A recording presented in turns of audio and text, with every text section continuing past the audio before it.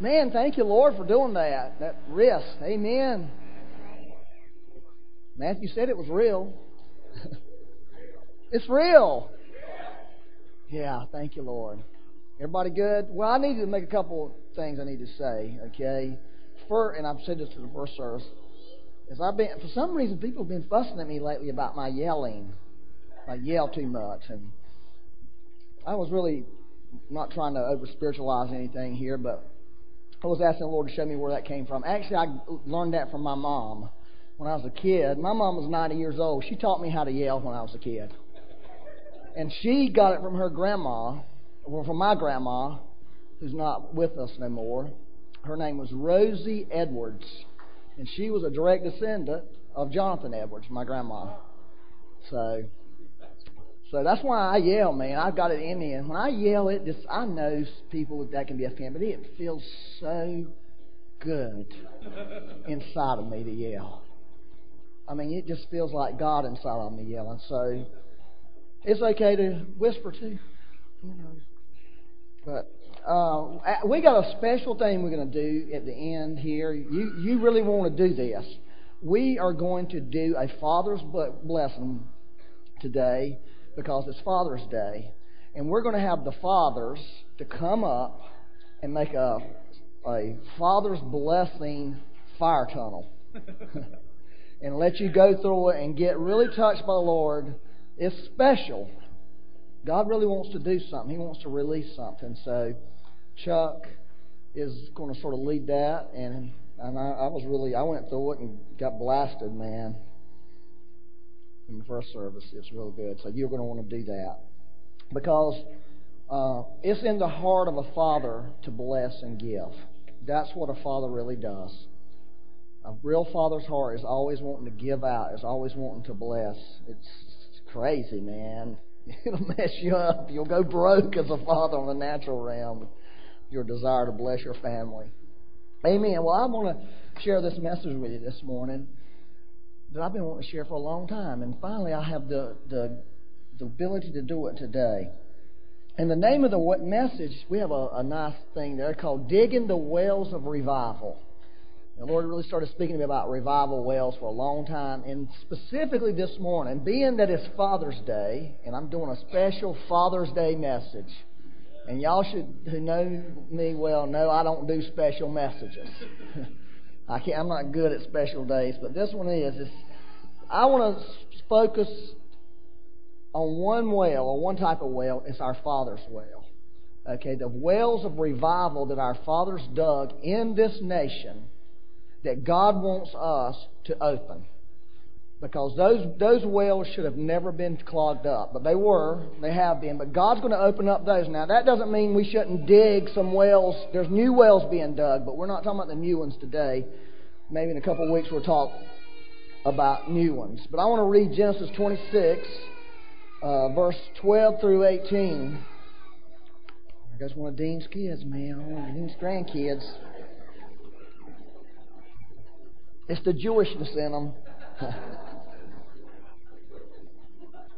It says in verse 12, it says, Now Isaac sowed in the land and reaped in the same year 100-fold. Now that's a reap, 100-fold. How many of you would like to have a 100-fold return on what you've sown? I'm serious. If you would like that, raise your hand right now. Lord, I want 100-fold what I've sown on every level, except the bad stuff.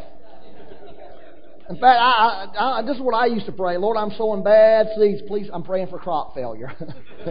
That's the bad seed. The good seed, the things that I have sown towards the Lord with a sincere heart, God, I pray for every person that we would get 100-fold return, just like Isaac did. That's our inheritance, Lord. And the Lord blessed him, obviously. And the man became rich and continued to grow richer until he became very wealthy. And I think the Lord wants to make the body of Christ wealthy, okay, on lots of levels. And I believe even naturally God wants to make us wealthy and put us in a place to be entrusted with true wealth. But for sure, true wealth spiritually. But I do believe that God wants to make us wealthy on the natural level, where the world will come to us like they did in the time of Joseph. And we will have something to offer them spiritually and in the natural. For he had possession all flocks and herds, and a great household. Everybody say great household. God wants to make His household great. He wants to make His house great, a great household in the earth. I really believe that's His heart, to make the body of Christ a great household, a great family in the earth that's really powerful. So that the Philistines envied him. Now, the Philistines in the Bible speak of the flesh. I'm not going to tell you why they do, because it might embarrass you. But I used to work with a lot of Jewish people, okay, and they were pretty rough with each other. And that's when they would get mad with each other, that's what they would call their Jewish friend, you Philistine. They knew what it meant, okay? It was a bad thing to call a Jew. Calling another Jew a Philistine was a bad thing. That's how they would get back at each other. I worked with some Christian women. They called each other Jezebels when they get mad at each other. So sort of along those same lines. So God really wants to make the body of Christ the envy of the world, okay, instead of the joke of the world. In lots of ways, we've become a joke in our nation, but God wants to change that. He wants to give His family something where we're an envy instead of being made fun of. Now, all the wells of his father's servants had dug in the days of Abraham his fathers, the Philistines stopped up by filling them with earth, or filling them with dirt. So that's what's happened in Isaac's time. The wells of Abraham, his father, were filled in. They were filled in by the flesh. And that's what's happened to a lot of the wells of revival that have been dug in the United States of America. They have been filled in with dirt. They've been filled in with the flesh. They've been filled in with carnality. They've been filled in with formalism and religion. And all those things, they have filled them in, and the flow of those waters have stopped. But Isaac took note of this situation. And God's calling us this morning to take note of those wells. He's calling us to take note of the wells of revival in America. And He wants us to think about those wells and begin to open those wells up again so that we can begin to enjoy them. Now, Abimelech, who was a Philistine dude, said to Isaac, "Go away from us, for you are too powerful for us." And that's just another thing that God wants to release the church. He wants to, not to have a form of godliness without power. God wants a powerful church in the earth. And I believe that's what He's going to have, where the world will recognize that the church really is power. And it's like Matthew saying, it's real. It's not. People are not going to have to say it. They're going to know it's real because God has invested His power in us. And Isaac departed from there and camped in the valley of Gerar. Gerar means a pilgrimage. And I believe that really could speak to some of us this morning. Pilgrimage. Are you on a pilgrimage with the Lord? Are you going somewhere with God? Or have you stopped in your life? Have you parked somewhere? And if you've parked, God is saying, get up, let's get on. We're going somewhere. There's somewhere to go in the Spirit. There's somewhere to go. God's calling people to go somewhere with Him. He's wanting to take the body of Christ somewhere. He wants to take you and I somewhere in the realm of the Holy Spirit. There's places to go in the Spirit that we've not gone yet. He wants to take us. I don't know about you. Okay, I was wondering about this recently, but when I talk about the Holy Spirit River being a real river, I'm going to tell you why it's a real river to me. Because I actually see a river, and I actually feel a river. Okay? I mean, I don't know about what everybody else does. Okay? But I can only tell you what I know. That's what I need to do. But this morning, what I see in the river this morning, I see the river has gotten deeper. Okay? I mean, the river's deeper, and there was a wind on the river. And that means acceleration, that God is bringing a new level of acceleration, a new level of depth. And we know the river is the Spirit, okay? But there is a real Spirit river. And this real Spirit river, I'm telling you, I'm testifying to you what I saw and what I'm seeing and feeling, is this river has gotten deeper all of a sudden, okay? And it's got a wind on it now that has meaning that God has brought us to a new place and He wants to accelerate us now. There's a new level of acceleration that God's releasing now, and you can connect. Now, I don't know what you feel and what you sense. Okay? I really don't. But this is real. I'm going to just tell you that so you can, by faith, tap into it. I just wanted to say that to you because it's there. And so Isaac went to Gerar and settled there. So here's what we got to do. We got to settle. We had to settle some things. I think, here, people, you've got to settle some stuff about what God's doing. There's no going back. I'm telling you, this is a great word somebody gave me when the Lord first started moving our church. I got this word from 3 or 4 different people.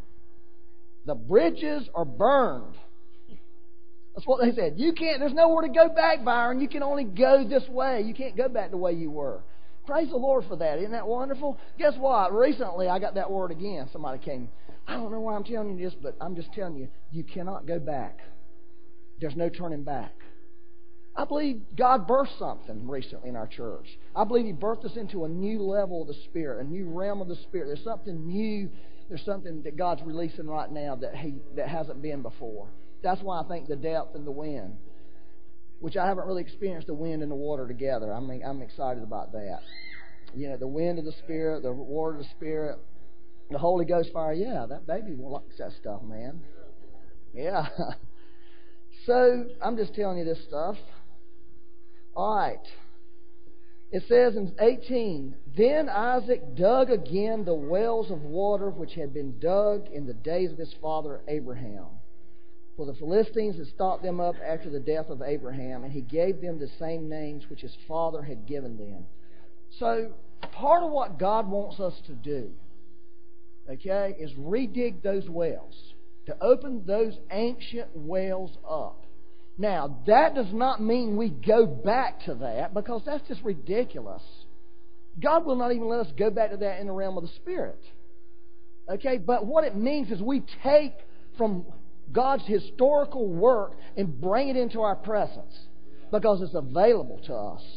Those wells never went away. They're still in our nation. Okay, they're still there, and they've been stopped up. They've been filled up with dirt. They've been filled up with lies. They've been filled up with skepticism and formalism and whatever ism that there is that's not a good ism. And God really wants to tell us, unstop those wells, because there's power in those wells still. So I was going to tell you about a dream I had, and I'm going to just tell you a bit of it because I can't tell you. But I had this dream. This is one of these God dreams. I have some God dreams. I love dreams. Do y'all dream? I'm talking about where God really speaks to you in the dreams. I had a dream this morning. I didn't tell Becky about it, but Bob Jones came to me in this dream. We was talking, and I was telling him something.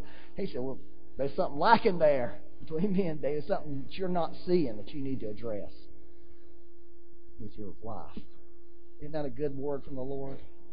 You might think God coming into a dream admonishing you, but I found out something when God... yeah, she's liking it. Because she's been telling me that. It's like, yeah, why you need Bob Jones to tell you in a dream? I've been telling you that forever. You're not listening. But this is the truth about God chastising and admonishing us. It's glorious. I'm telling you it is. There's a glory attached to it. When God says to you, son, you don't have enough passion. Now that, you could be insulted. There you go. What did he say? Give me more. Oh no, Lord, I don't have enough passion. That's the heart that God wants us to have. Instead of the insulted heart. Well, why are you telling me I don't have enough passion? You know, when God says, oh, there's a lack there, there's a disconnect there in your marriage. Oh, thank you, Lord. Thank you for telling me, Lord, because you want to do something more in my marriage. It's not that God wants to insult or hurt us. He wants to help us. And I think the wounded heart, the messed up mind, the messed up thinking, the person who's ruled by their logic will take it as an insult. I tell you what, when the Lord started moving our church, He told me, it was like, you know, Byron, really, the truth is, this is an indictment against you. That's what it is. This is an indictment. This church is not where it's supposed to be, and I'm doing this to get you. I think, oh, what a glorious indictment. Come on, Lord, indict me more if that's what you're going to do. You understand what I'm saying? Holy Ghost comes. It's an indictment against you. I wouldn't have to do this if you weren't if you're doing what you're supposed to do. Come on, indict more. I want more, Lord. I do. Y'all understand that? I want you to get that because that'll help you a lot with the Lord. So, anyway, back to Claudio Friesen, back to the dream. Anyway, Claudio Friesen, everybody, who does not know who Claudio Friesen is? What raise your hand? Claudio, in the 1980s, now Jim knows, and Louise can tell you more details on this. In the 1980s, a revival began in Argentina under a man named, what's his name? Anaconda. Not the snake. Anacondia. This man was an evangelist. This revival began with him in the 80s. Now, I want you to understand something. Look at this. There's a picture here. Okay? The 90s, that revival began, the leadership of that revival began to shift from the revivalist, the evangelist, into a pastoral guy named Friesen, Claudio Friesen. And even though the evangelist continued, Friesen became more of a focal point of the revival. He sort of took over the main. In other words, it came into the church, and there was leadership from the church versus just leadership from an evangelist. Y'all got that? Understand what I'm saying? Is that right? Is that pretty? Okay, so what happened? So Friesen was a main person in this revival up through in the 90s, and God really had used him and continues to use him in a very powerful way in Argentina and in the whole world. I mean, he's been all over the world. People have gone to Argentina just to get prayed for by him. And when they do, something happens, and suddenly things happen. Well, John Arnott went down there before the Toronto Blessing began, and up in Toronto back in the 90s, got prayed for by Friesen, and went home. And then Randy Clark shows up, and, they've got this ongoing, the Father's blessing. So Friesen's a pretty significant person in our time as a revivalist and pastoral revivalist kind of guy. Anyways, I wanted to let you know that because he came to me in this dream, okay? And he said, I'm going to show you how to build a foundation that can absorb everything that God's going to do in your country.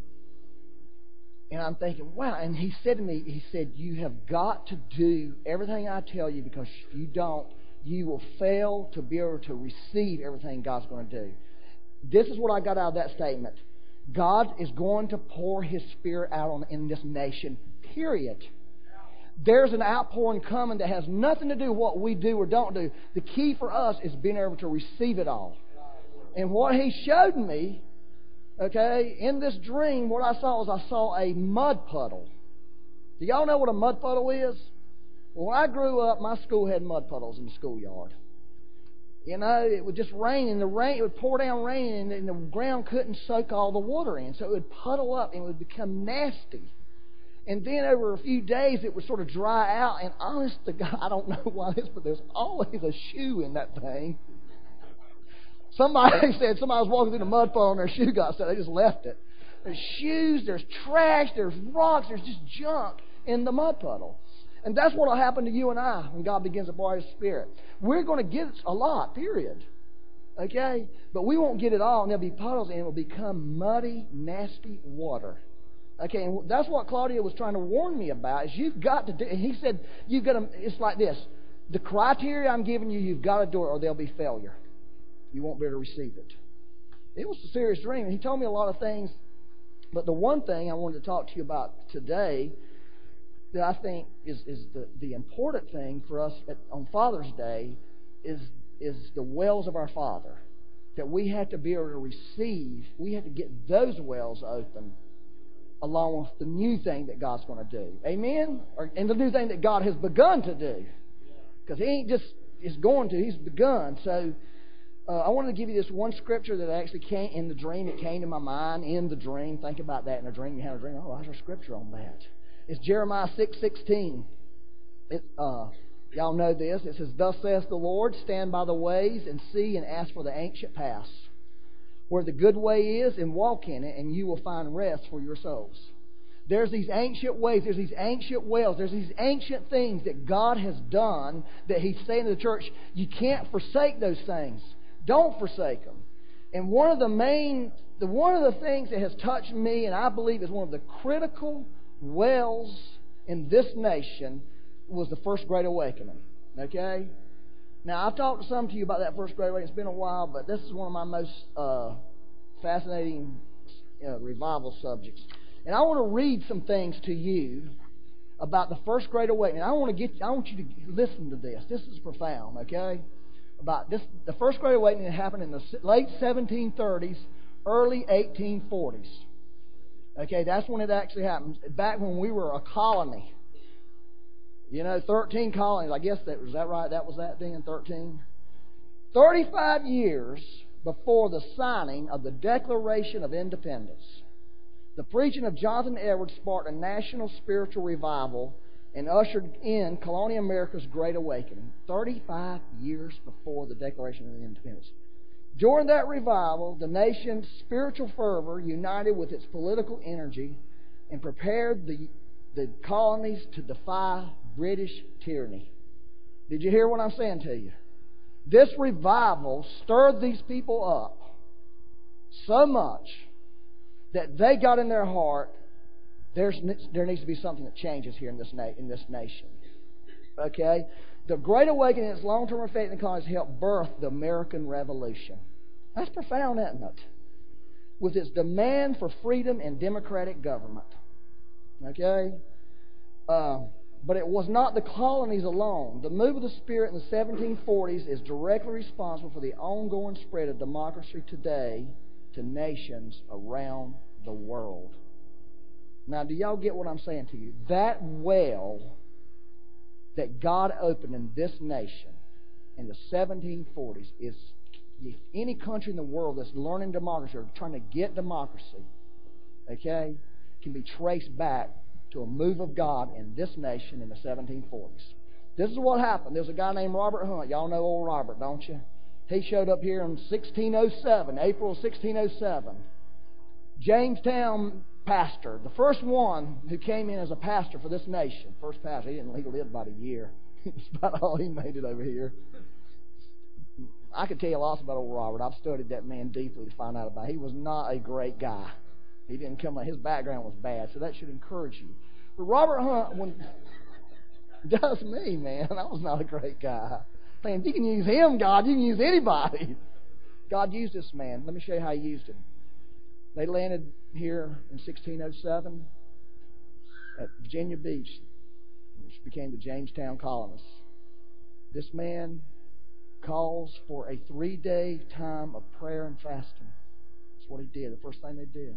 He erects a cross at the end of 3 days, gets up, and dedicates the new world, which, we're the new world, dedicates the new world to God and to the preaching of the gospel worldwide.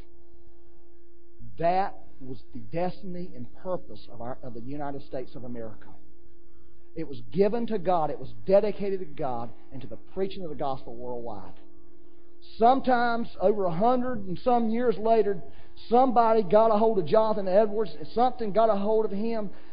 Somehow the Holy Spirit did something and revealed to those people that destiny, that purpose will never be fulfilled under British tyranny.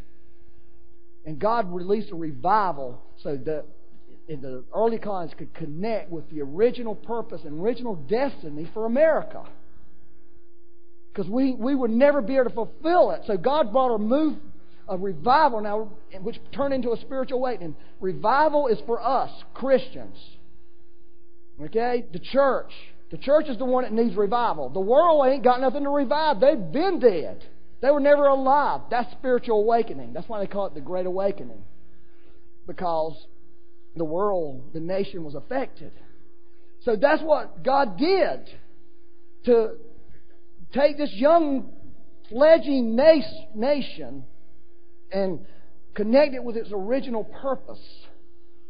And that's really, all the wealth and all the blessings that we have in America today is for that original purpose. It's not just for us to consume it on ourselves, although we can enjoy it. But the purpose is for the preaching of the gospel worldwide. That's the purpose for the wealth. And I believe our nation will stand until that purpose is completed. And then, whatever happens next. But that's so encouraging, isn't it? What I'm telling you, this is a wonderful well that God wants us to open back up. Now let me read to you about this well. I'm going to read some more historical facts about this well. Are y'all good? Is everybody connected here? In 1743, Jonathan Edwards, whose wife... Now listen to this. Jonathan Edwards, I want you all to get this about Jonathan. Most of you know it. You get any systematic theology book that is produced from American theologians, and Jonathan Edwards is one of the primary people who have influenced that.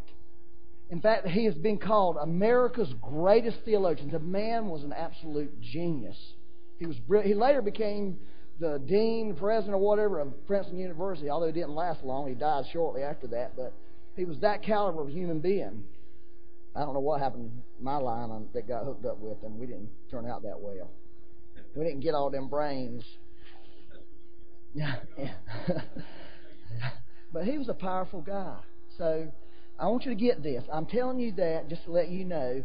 I want to remind everybody in here about your mind, about your logic. It's a gift from God. It's a wonderful gift as long as it's the servant and not the master.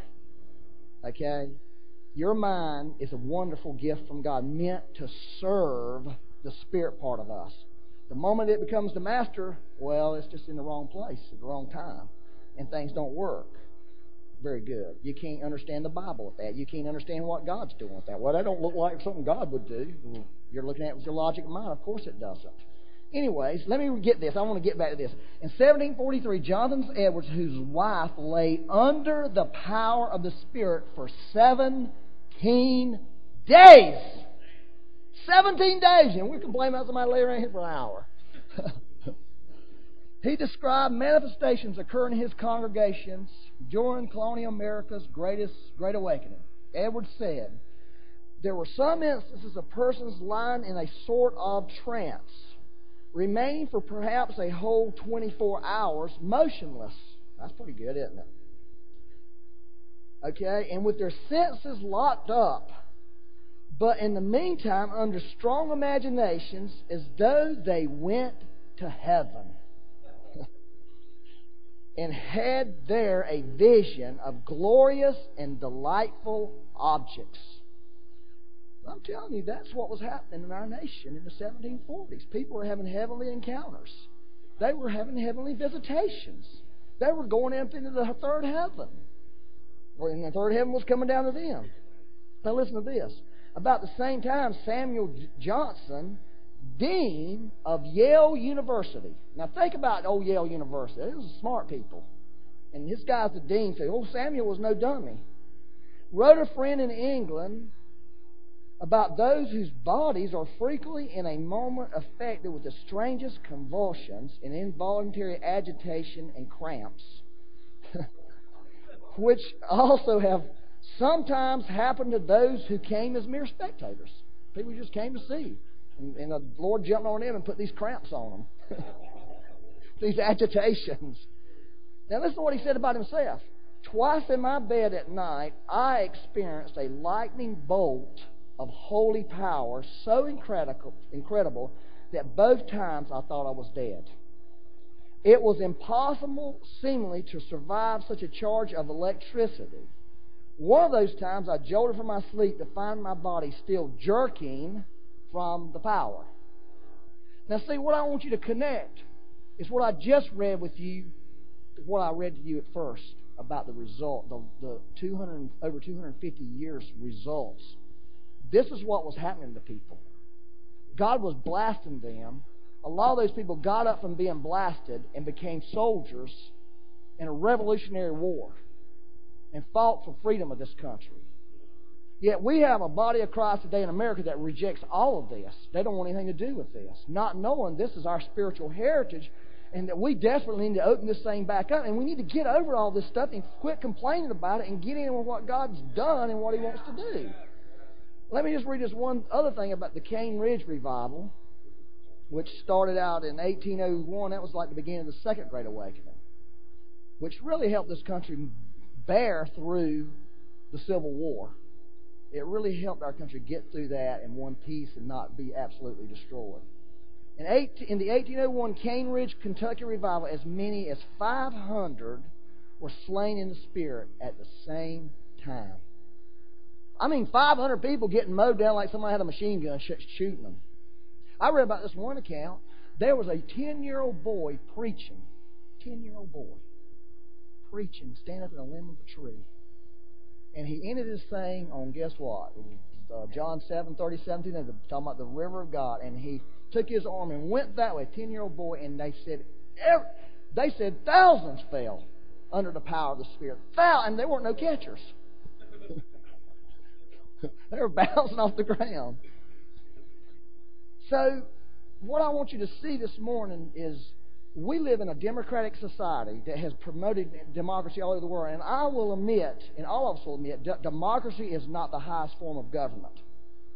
But it is man's highest form. God's government is the highest form. God being in charge of everything. He's a flat boss. Everything He says goes. But man has not been able to figure out how to get that yet. But democracy is much better than communism, much better than socialism, and much better than having some evil dictator that, like different people who were dictators. Yeah. Now, I'm going to read some of the results of the Great Awakening, some other ones. The first one I read to you was the most powerful one. But I want to encourage you, God wants us to open that well. That well still has water in it. That well is still alive. It's meant to flow. Okay, now here's some of the other results that are just profound. One of the major results of the Great Awakening was to unify 4/5 of Americans in a common understanding of the Christian faith. Think about it. Our nation today, 4/5 of the nation were going after God based on this move of God. 4/5, that's a lot of people. Dissent and dissenters enjoyed greater respect than ever before. This is number 2. Listen to this. Baptists, Methodists, and Presbyterians, all non-established groups. In the 1740s, they were not mainline denominations. They were people like us, just sort of floundering around here, just little groups of people. We're Baptists. Well, what the heck's a Baptist, man? What kind of cult is that? Presbyterian? No, man, we're Presbyterian. Man, forget y'all. Y'all ain't right. The Puritans were in charge in those days. Congregationalists is what they called them. British, all not took root and grew. Think about it. Some of the mainline denominations who have rejected, and I'm just saying this in a generic sense, rejected the move of God, rejected what God's doing. Without that move of God then, they would not exist today. Y'all hear that? This is important. I think that's a pretty good thought. All right, listen to this one. This is powerful. Great emphasis came to be placed on education. George Whitefield was a preacher from England that came over here and was sort of an evangelist kind of preacher. He founded the school that would later become the University of Pennsylvania. George Whitefield. And to get a hold of this, all you Tar Heel fans. Any Tar Heel fans in here, raise your hand. Good. University of North Carolina was originally a Presbyterian effort. The first generation of faculty were all Presbyterian ministers. The focus on education was rooted in a concern for souls, but it also reflected the fact that if the ground is level at the foot of the cross, education should be available for everybody. That's it. Think about it. Getting slain in the Spirit, jerking, cramps, blah, blah, and what comes out of it? University of North Carolina. Parlor. I mean, these are pretty profound evidence of God, what God does when He moves. Listen to this one. A greater sense of responsibility for Indians and slaves emerged from the revival. George Whitefield, for instance, was among the first to preach to blacks. The experience, this revival experience was common to both whites and blacks, making both aware that the ground level is level at the foot of the cross. Race is irregardless at the foot of the cross. Now listen to this. This led the church to denounce slavery as sinful. I'm talking in the 1740s, the church was saying this is wrong. And it took everybody 120 years to get over, to fix it in a war, but it did get over. The first General Conference of the Methodist Church stated that slaveholding was sinful, and if you held slaves, you would be expelled from the Methodist Church for being a slaveholder. That's powerful. And that's what happened. One of the things that's going to happen, we're going to see that in this country, because there's a lot of racism in our country. Like there are in every country, I suppose. But I know in our nation, racism is a problem. Continues to be a problem. But we're going to see in this move of God that God is going to go after that spirit. that operates behind racism. He really is. And we really need to learn how to treat the races with respect. Now, I really feel that. We've had 2 dreams recently. I haven't, but 2 people in this church have had dreams about racial issues. And I believe they're warning dreams. Okay? They're warning dreams because God wants... I'm just going to tell you the truth. This is what I believe God wants to fill our church up with black people. I'm serious. Because when the revival comes, there's no walls between blacks and whites. You know, it's not this thing everybody says, well, black people would come to your church if you did certain kind of music. Forget all that. People are going to join where the Lord is. And their race needs to be irrelevant, but people need to be educated how to respect each other and treat the races right and fairly. And that's what we've got to have in the church. Because if we don't have it in the church, how can we have the world? How can the world have it? You know, so I really believe the racism thing is something that we're going to see in this revival that God's bringing about. He is going to go after tooth and nail in our churches, in all the churches, and I pray He does. Because there's a spirit behind us, an evil spirit, meant to divide men and women from each other and from the Lord, and hurt people. Okay, let me read this one. I'm almost done. Okay, are y'all good? All right, number 5, the Great Awakening also reinterpreted the meaning of the covenant between God and His creatures.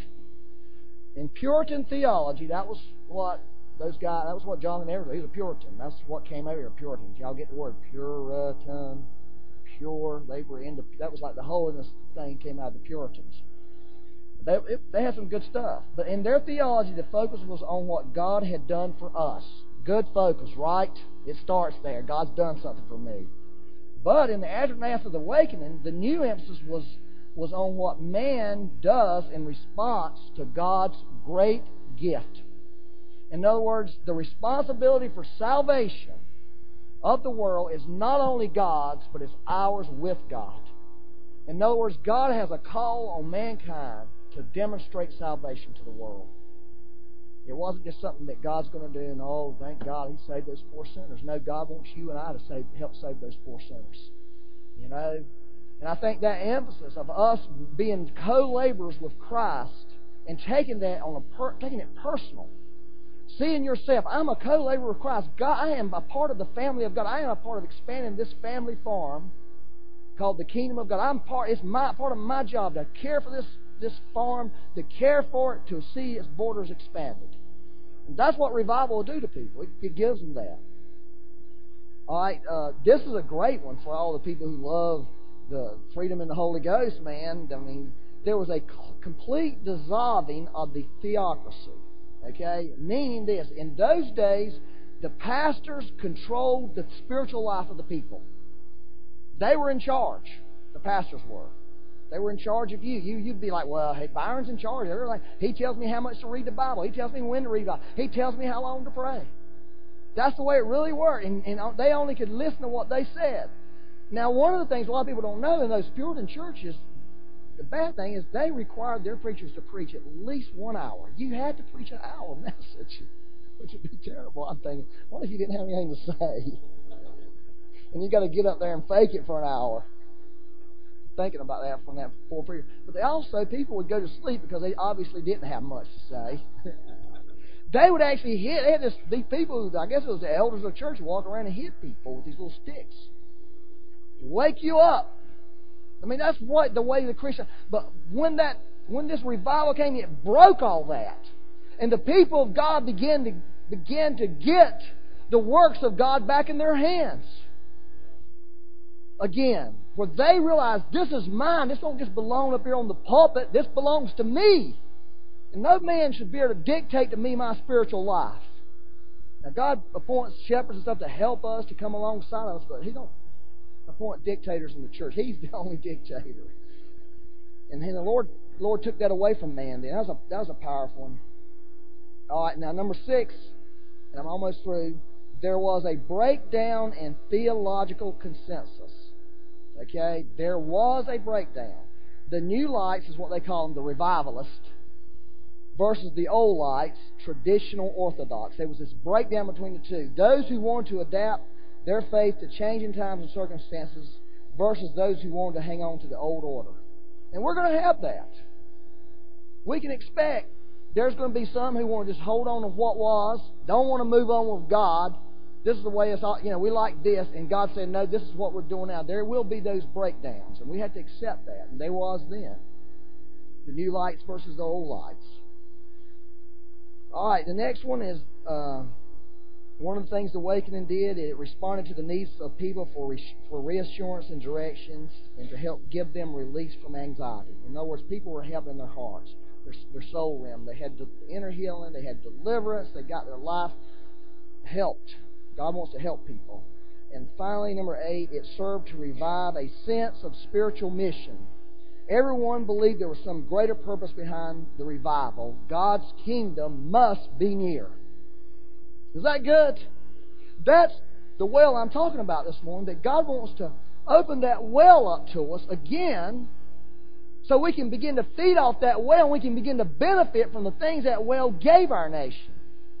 That's the well of our fathers that God wants to open. And now we're fixing to do shifts and something, but I want to say something to you guys, okay? And I already said it in the first service, sort of got it off my chest. I don't even feel like saying it again. Because say it again.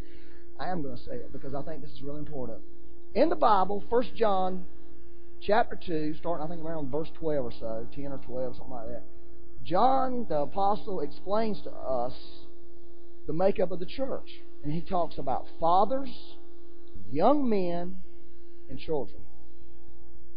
So first I want to tell you this. This church is in great need of spiritual fathers and mothers. Great need. Listen, please, if you are a father, rise up. We need you. That's a healthy church. We need the spiritual fathers and spiritual mothers to rise up. And I'm afraid what has happened with my generation, which, I'm in the 50s, a lot of you guys, it seems like to me you're retired in place. Honestly. It seems like to me you're really not functioning the way you should be.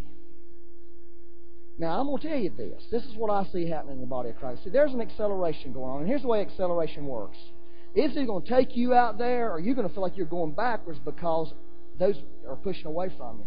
This is what I'm seeing right now. I've seen this generation of, Matthew Bollinger, Marlon, people that age really come. They've come. And I mean, some of the older people got offended about them, but I'm telling you, the offense is going to grow.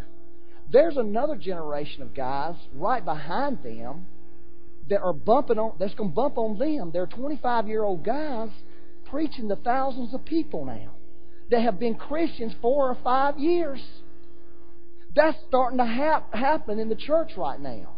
I'm talking about a whole brand new crop of young men and women that God is raising up, that God has accelerated them and brought them up pretty quick, real quick.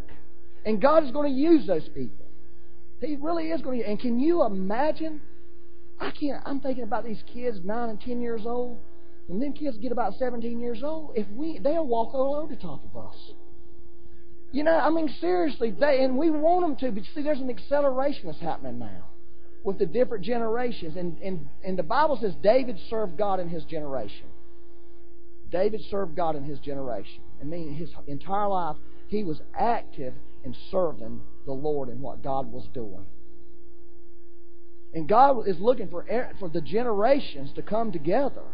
But He's looking for some spiritual fathers and mothers. Okay? He's looking for some spiritual fathers and mothers. When I was in the engineer world, I was in my late 30s, and I had 70 people working for me. And some of those people were 68, 69-year-old engineers who'd been engineers 50 years and knew more than I could ever know. Okay? And some of them were very brilliant and quite good employees.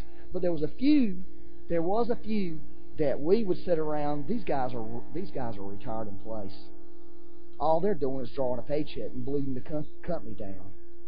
Because all they're doing is just marking time. I had one guy, you know what he told me? He said, Byron, I'm going to tell you something right now. One of these days, if you stay here long enough, you're going to come up here and find me dead, because I'm going to die at this desk. Because I'm never retiring. I'm never quitting. Now, I'm thinking, yeah, that's good. I like that attitude. I like it spiritually. Okay? And my thing is we've got older people who quit. Just quit. Just wrong. You're not supposed to quit. You've got to rise up. God's calling the older. That's why I'm saying we need to open the wells of our fathers. We need to get that anointing flowing. The church needs what you have. Because I'm going to tell you something about those 25-year-old guys. They still need fathers and mothers. They may have these great anointings on them, but they still need older people speaking into their lives. Now, I've found it a great joy to have young people speak into my life, actually. Old people. If you're too proud to let a young person speak into your life, you're making a big mistake. Because they bring something, their generation brings something that I don't have from and I need them. See, I need them, but they need me. We need each other. The generations need each other. And my appeal to you today, and I'm going to appeal specifically to the older ones, okay?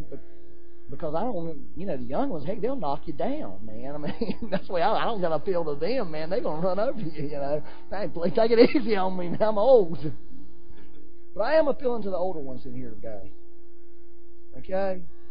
For you to rise up and take concern for what God's doing. Take concern for the people of God. Involve yourself in the move of the Holy Spirit. Get into what God's doing now. Bring what you have to the table. Bring it. God, we need it. We need what you have. The church needs it. The church needs the fathers. It needs the young men to, bust hell open, because that's what they do, Go read that in 1 John chapter 2. And we need the children to keep us humble and teach us about loving God, staying childlike before the Lord, receive from God. And I think God wants to use the children to teach us too. So